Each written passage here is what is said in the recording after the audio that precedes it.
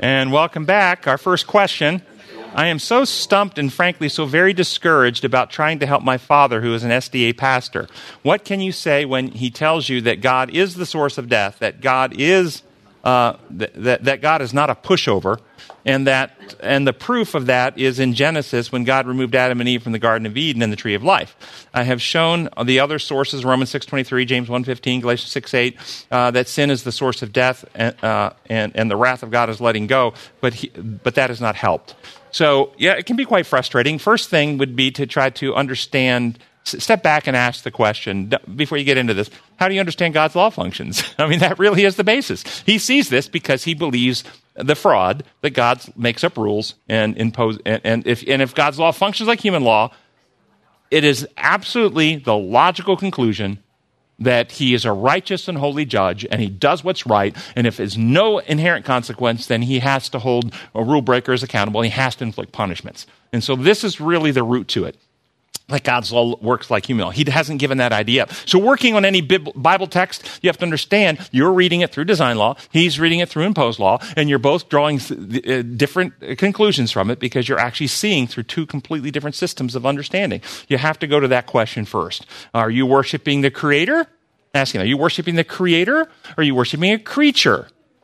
And how does the Creator work? Creator builds reality. Can you speak reality in existence? And if you build reality, what kind of laws does that work? What does reality work on? And so forth and so on. So this is where I would go with him, and then watch his cognition, see the logical leaps, and he'll make them all the time. People who hold the imposed law view, their systems are inherently contradictory, and there are logical leaps all over the place, and denial of evidence constantly. It's so easy to actually bring them to places where they corner themselves with their own words because it's just not how reality works. It's fantasy. You can actually see the same type of cognitive questioning if you watch any of the reasonable people questioning some of the persons who are promoting the idea that there's no male or female. You just ask, what's a woman? And you ask them and you watch them just twist themselves in knots over this because they're trying to avoid objective reality. And you can't avoid objective reality. If you actually have come to understand God as Creator and His laws of the laws of reality, it becomes very easy to expose the fraudulence of the fake system of made-up rules. And understand the imperial legal system of theology, it's fake. It's fantasy. God's kingdom does not work this way. Angels in heaven never had a law to honor their mothers and fathers. Or that sins would pass down 3 and 4 generations. They never had a law like that. And you say that, and they go, yeah, but the laws of the Ten Commandments. And this is it starts really messing with their head. They did have the law of love and truth and liberty. That's how reality and relationships function. So this is where I would go. Ideally, I enjoy a quiet room for study, but sometimes I put on white noise to drown out distractions. Recently, I found noise canceling sounds like special binaural frequencies. Is there any value to the claim that these frequencies can make you smarter, etc.? And he goes on to ask several other questions about that. I haven't researched what you're referring to, your binaural frequencies, so I'm not sure what that is actually referring to. But there's absolute science behind you can affect the rhythms and frequencies of your brain waves, by the noises or sounds that you pipe into your brain at the time you're studying. If you were to pipe in rap music, for instance, it's very dysrhythmic. It causes activation of stress circuits. Also, if you hit volume of any music, you play Mozart at a volume that's loud enough, just the volume can cause activation of your amygdala because it becomes volume painful, and that would actually disrupt any type of learning thing. So there's a volume element there as well. But there are studies that have shown that certain types of music, I think Baroque music, improves the communication between the left and right hemispheres, and during studying mathematics, people will be able to learn mathematics better if they're listening to Baroque music because it actually changes some of the frequencies of the brain at that time. So there is science that this can affect. I haven't researched all the positive and all the elements and whether binaural frequencies have a direct impact on positive or negative, but the theory behind it is sound, that can happen. This story posted regarding the Bloom Church in Portland, Oregon. Anybody heard of the Bloom Church in Portland, Oregon?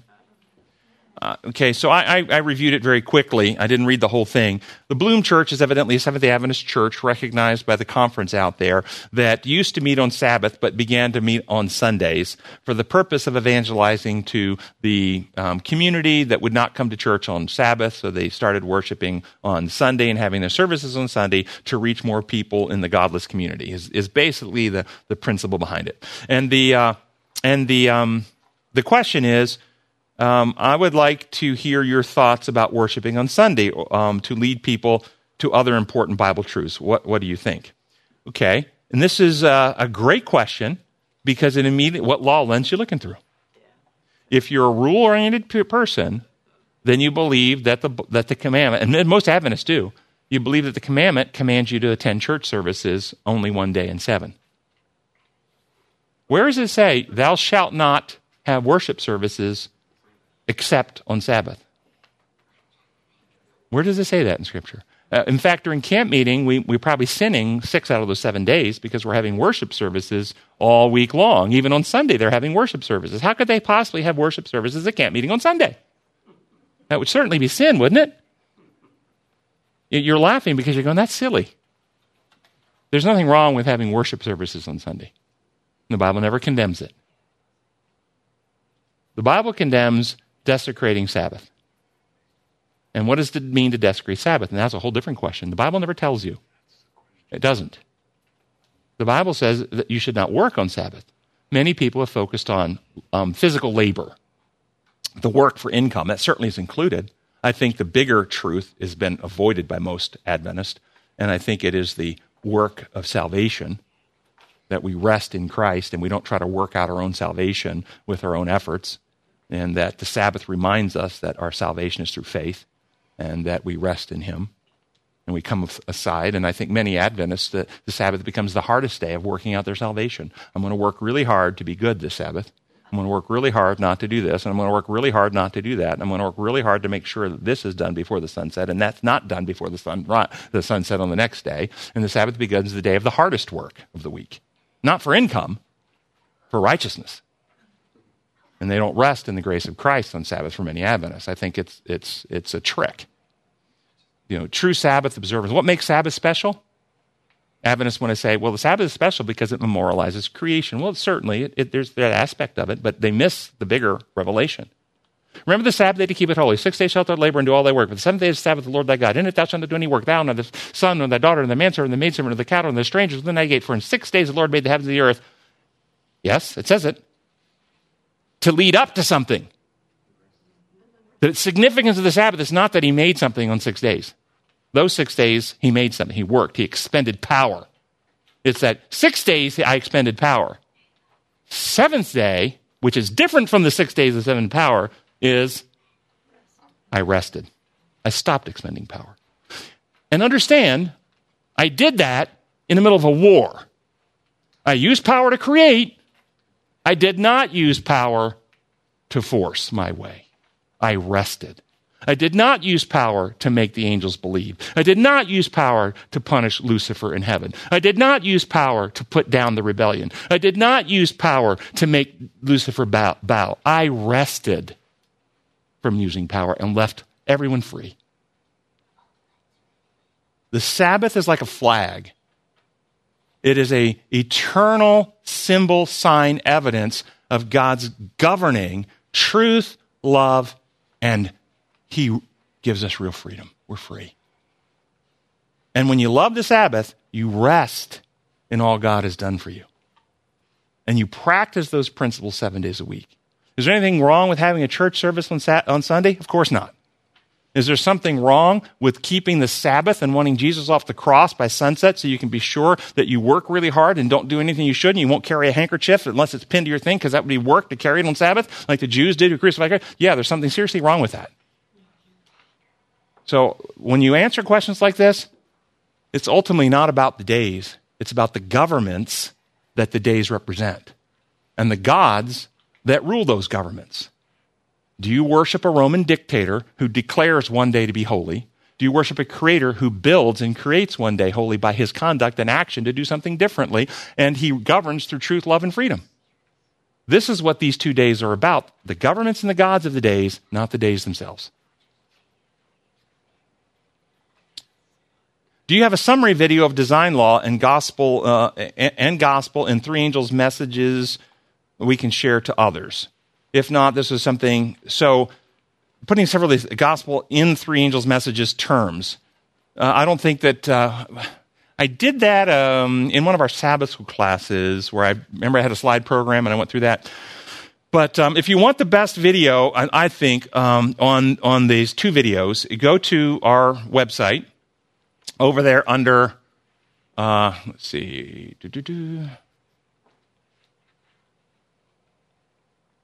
under the resources tab, you will find seminars.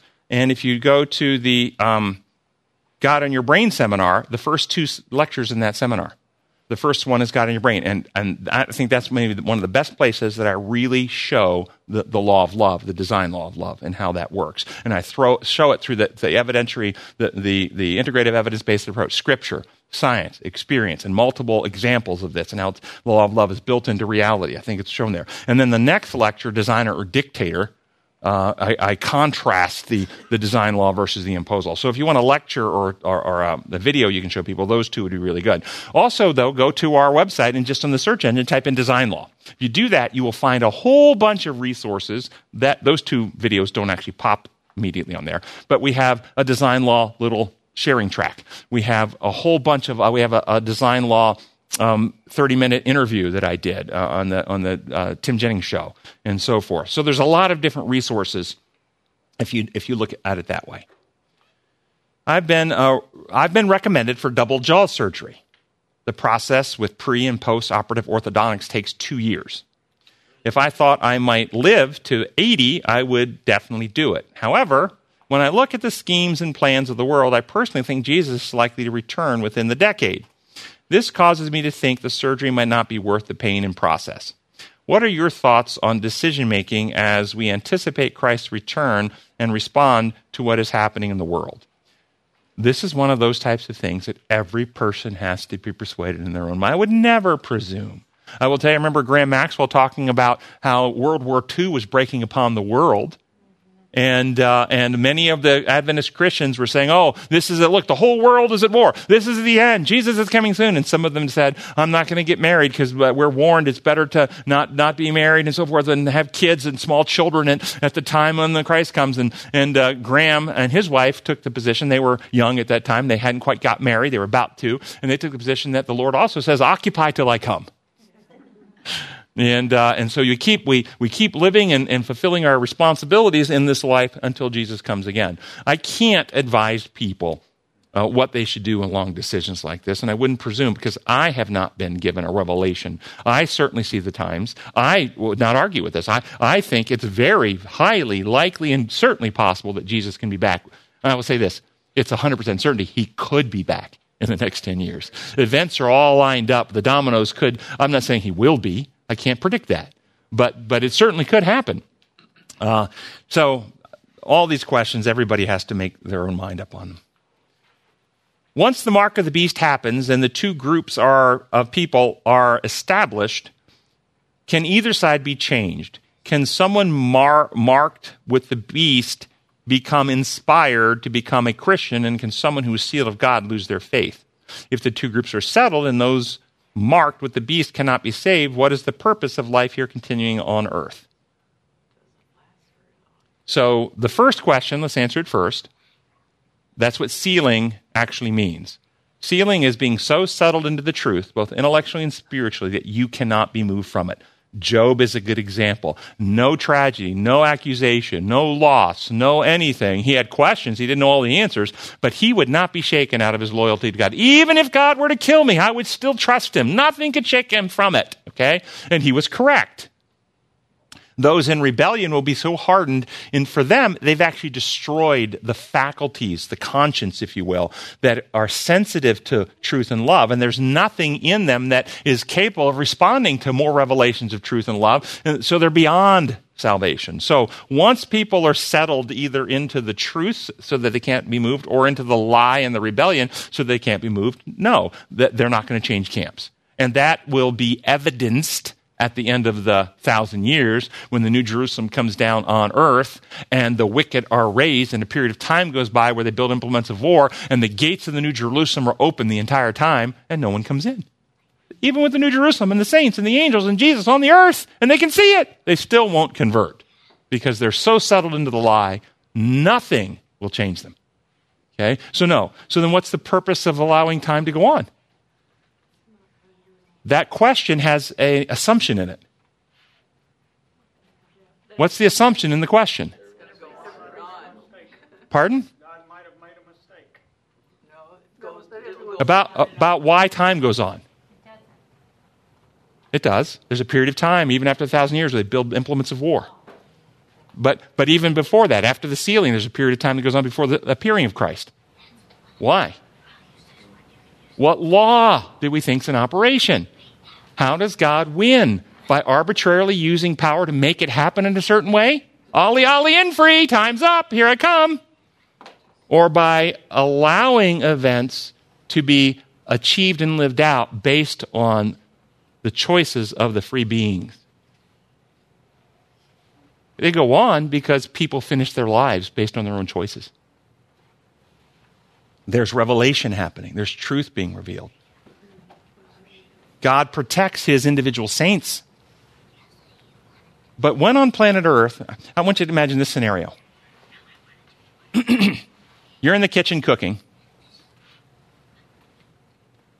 And you're cooking, say cake, a casserole. It doesn't matter what you're cooking. But while you're cooking, pick somebody. Somebody is throwing stuff into your bowl. They might be throwing salt. They might be throwing motor oil. They might be throwing little toys. Whatever. They're throwing stuff into your batter. Will you take credit for how that turns out? Or will you say, no, this does not represent how well I can cook because there was somebody constantly messing with my batter. Wouldn't that be fair even to say? Has Satan ever been free to govern this planet without interference from the Holy Spirit and God? Or has God always been interfering? He's always been interfering with Satan's rule. Look through all of Scripture. I will put enmity between you and the woman, right in Genesis, immediately. You have the principalities and powers of darkness being held in check. We have angel armies holding them back. The Holy Spirit. But at the very end, after everyone's sealed, Satan gets a moment of time where God only protects individuals, and the planet he gets to have some governance over. What do you think that's going to reveal?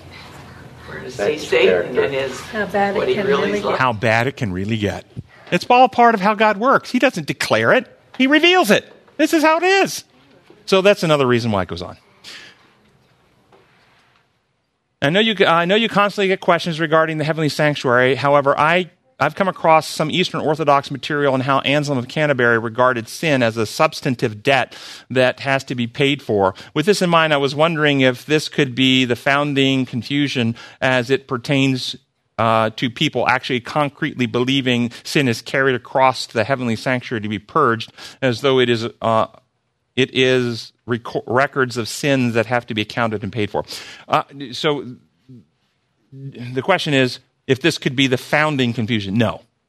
Anselm of Canterbury is suffering from the same lie that Lucifer told in heaven. In the opening of the great controversy, every sin must meet its punishment. God's law is imposed. Sin is doing bad stuff. Sin requires punishment. And these ideas are still part of that original lie that has come down through time that Satan has been telling all along. And this is just another manifestation of how that lie can be presented in various theologies. But I don't think that is the origin or the founding of it. It's just he's suffering from the same legal way of trying to explain things that many people have been. Can you please review Revelation 2:10? What does the "you will only suffer for 10 days" mean? So Revelation 2:10, I guess I should read it since they've asked us to.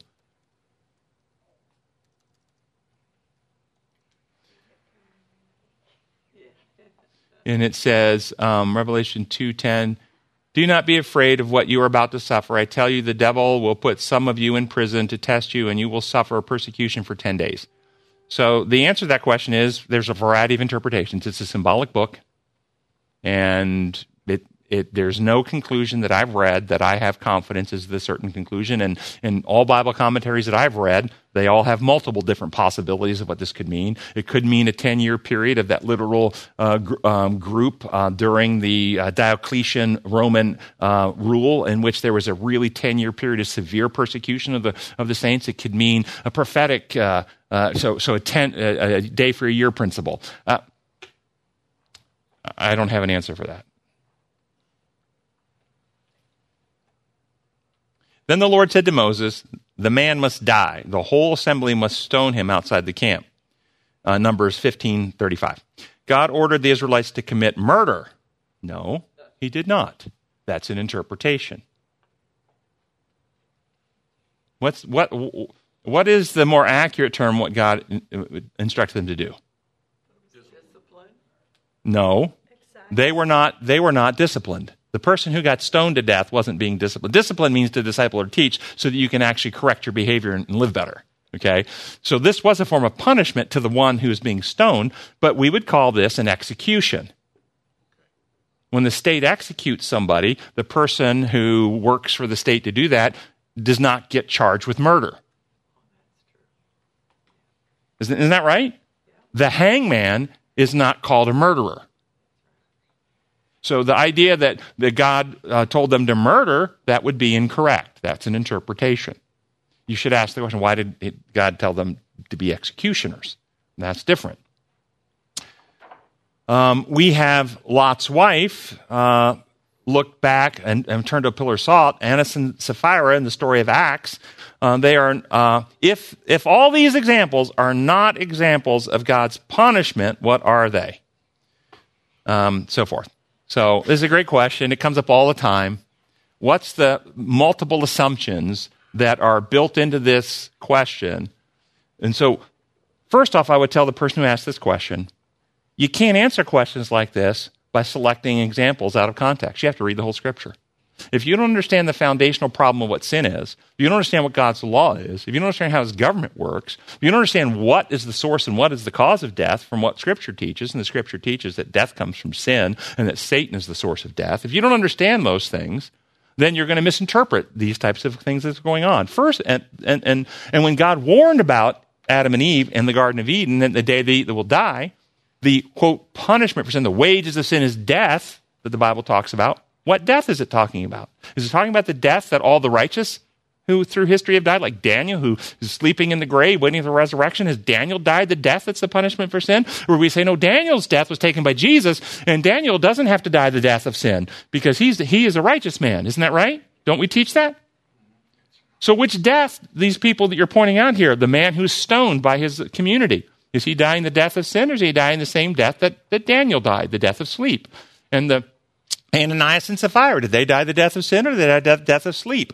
And so this is the problem that people always do when they read these stories, is they conflate or they mix two separate, distinct types of death. There's the sleep death, and all people will be raised, either in the resurrection of the righteous or the resurrection of damnation, but they're still coming back to life. It's not the end. The death of sin is an eternal non-existence. That hasn't happened for everyone. For anyone. Additionally, those who want to believe God is a source of punishment, actually inflicting punishment for sin, in their own model, you say to them, and I'm saying to whoever emailed this or put this question in here, does God actually inflict the punishment before judgment, or doesn't he have to have judgment first? Well, judgment doesn't happen in anybody's version. Adventist version, 1844. Most others, the Great White Throne, sometime in the future. Judgment hasn't happened yet. So how can this be punishment for sin? This is the contradiction your system sets up. It doesn't work. It has to be some other reason going on here, and it's not punishment for sin. What is it? Genesis 3:15. What's happened in Genesis 3:15? After Adam sins, no human being can be saved except Messiah comes.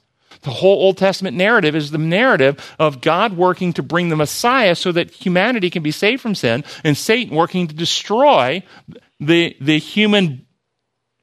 humanity as a whole prior to the flood. And then after the flood, when God chooses Abraham's family, he's actually only really interested in destroying the branch of the human family through which Messiah is going to come. And that's why the Bible focuses down from after Genesis 6, the whole world. It focuses immediately on Abraham's kids, and not just his kids, all his kids. We don't look at Ishmael's kids through Isaac, and we don't look at all the way down all those kids. We don't look at Esau's kids. We look only at Jacob's kids. We keep focusing down the whole story. Why? Because it's all about Messiah coming. And Satan is working to kill, to cut, to destroy that branch of the family. And if he can do that, nobody's saved. That's the whole Testament story. And so then why are these events happening? For the purpose of keeping open avenue for Messiah. That's why. And that all these people will be raised in the right resurrection. You could have put in Uzzah, touches the ark. Psh, he went to sleep. He'll be raised. All of them. And that Uzzah going into the grave was not punishment for sin. It was, if you want to say, it was discipline for David. That's what that was.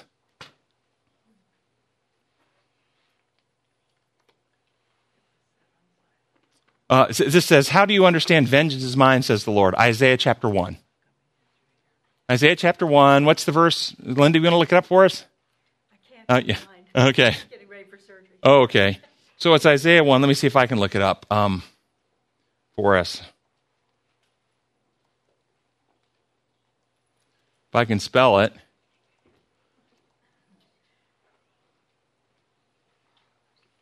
It's in Isaiah 1, I think it is, right?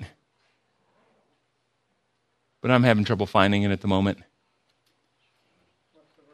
I don't remember the verse. It's just chapter 1. Revenge on my enemies, that verse? Yeah. Yeah, Isaiah 1 towards the end of that chapter. Isaiah 1:24. It says, therefore the Lord Almighty, the mighty one of Israel, declares, I will get relief from my foes. I will avenge myself on my enemies. I will turn my hand against you. I will thoroughly, notice what he does now, purge away your dross and remove all your impurities. The vengeance of God is against sin, like a doctor takes vengeance against an infection or cancer. A doctor will use a radiation knife to cut and destroy and burn out and attack cancer for the purpose of saving the person with cancer. The doctor never wants to hurt the patient. God is not taking vengeance against us. He's taking vengeance against sin. And that's what it means. Mine is to repay. And if you allow God to take his vengeance, then he burns fear, selfishness, and rebellion out of the heart, and he turns enemies into friends.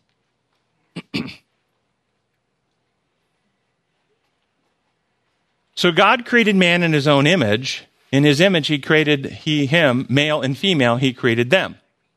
So God attempted to create man in his own image, but God could not get it right. So individuals empowered themselves to be greater than God, changing what he messed up so that they could be what they ever deemed themselves to be right in their own eyes, or something like this.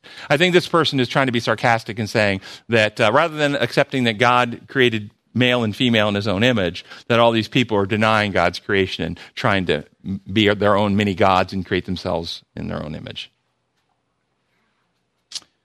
He says, thank you very much for your powerful Bible study. When you were explaining today about the shepherd killing his own sheep in the metaphor of the Jewish sacrificial system, you mentioned how disgusting that might be to him. My question is, how is it for the priest eating the meat? There's an object lesson from that.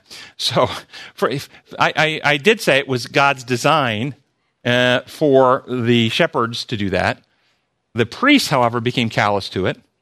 They actually came to think that blood, they didn't have that conviction anymore. They actually thought the more you slaughtered, the better it was. And you read about this in Micah. With what shall I come before the Lord? Shall I come with a 1,000 rivers of ram? Shall I give my firstborn, and so forth? So the more I remember David every so many feet was offering, because they thought, if one sacrifice was because they got twisted in their thinking that somehow it was affecting God, so I could affect him even more. It missed the whole point of it. And this is why the system had to be done away with. But the object lesson of eating the meat, Jesus educates us on that in John chapter 6, verse 53. It says, unless you eat my flesh and drink my blood, you have no part with me. My flesh is real food, my blood is real drink. And it is in the flesh, Jesus is the Word made flesh. So eating the flesh of Jesus symbolically the lamb when they would eat that flesh. When you eat, and it became bread and wine, when you eat bread or flesh, it becomes building blocks of your physical body. When you eat the Word of God, those words of truth become building blocks to your understanding, your belief system. And then that wins you, dispels the lies and wins you to trust. And then when you're in trust, you open your heart, and it says that there's life in the blood. And the blood is also represented in the wine. And so when we're one to trust, we open our heart, and the life of Jesus is reproduced in us through the Holy Spirit. So we get a new heart and right spirit, new motives, new desires, new energy, which is in the blood. We get a new life. And so the symbols of the system were designed to teach that we have to internalize the Word of God and the truth that Jesus brought about God that wins us to trust, and then we have to receive the life of Christ that He has wrought out for us, and then we become new creatures in Him. So that's what that means. Gracious Father in heaven, we thank you so much for all that you've provided for us in Jesus, and we just pray that you will empower and enable us to take full advantage of all the divine resources, that we can live victorious here and now and be lights in your world to take the true gospel message to the world, that you might come soon. We pray in your holy name. Amen.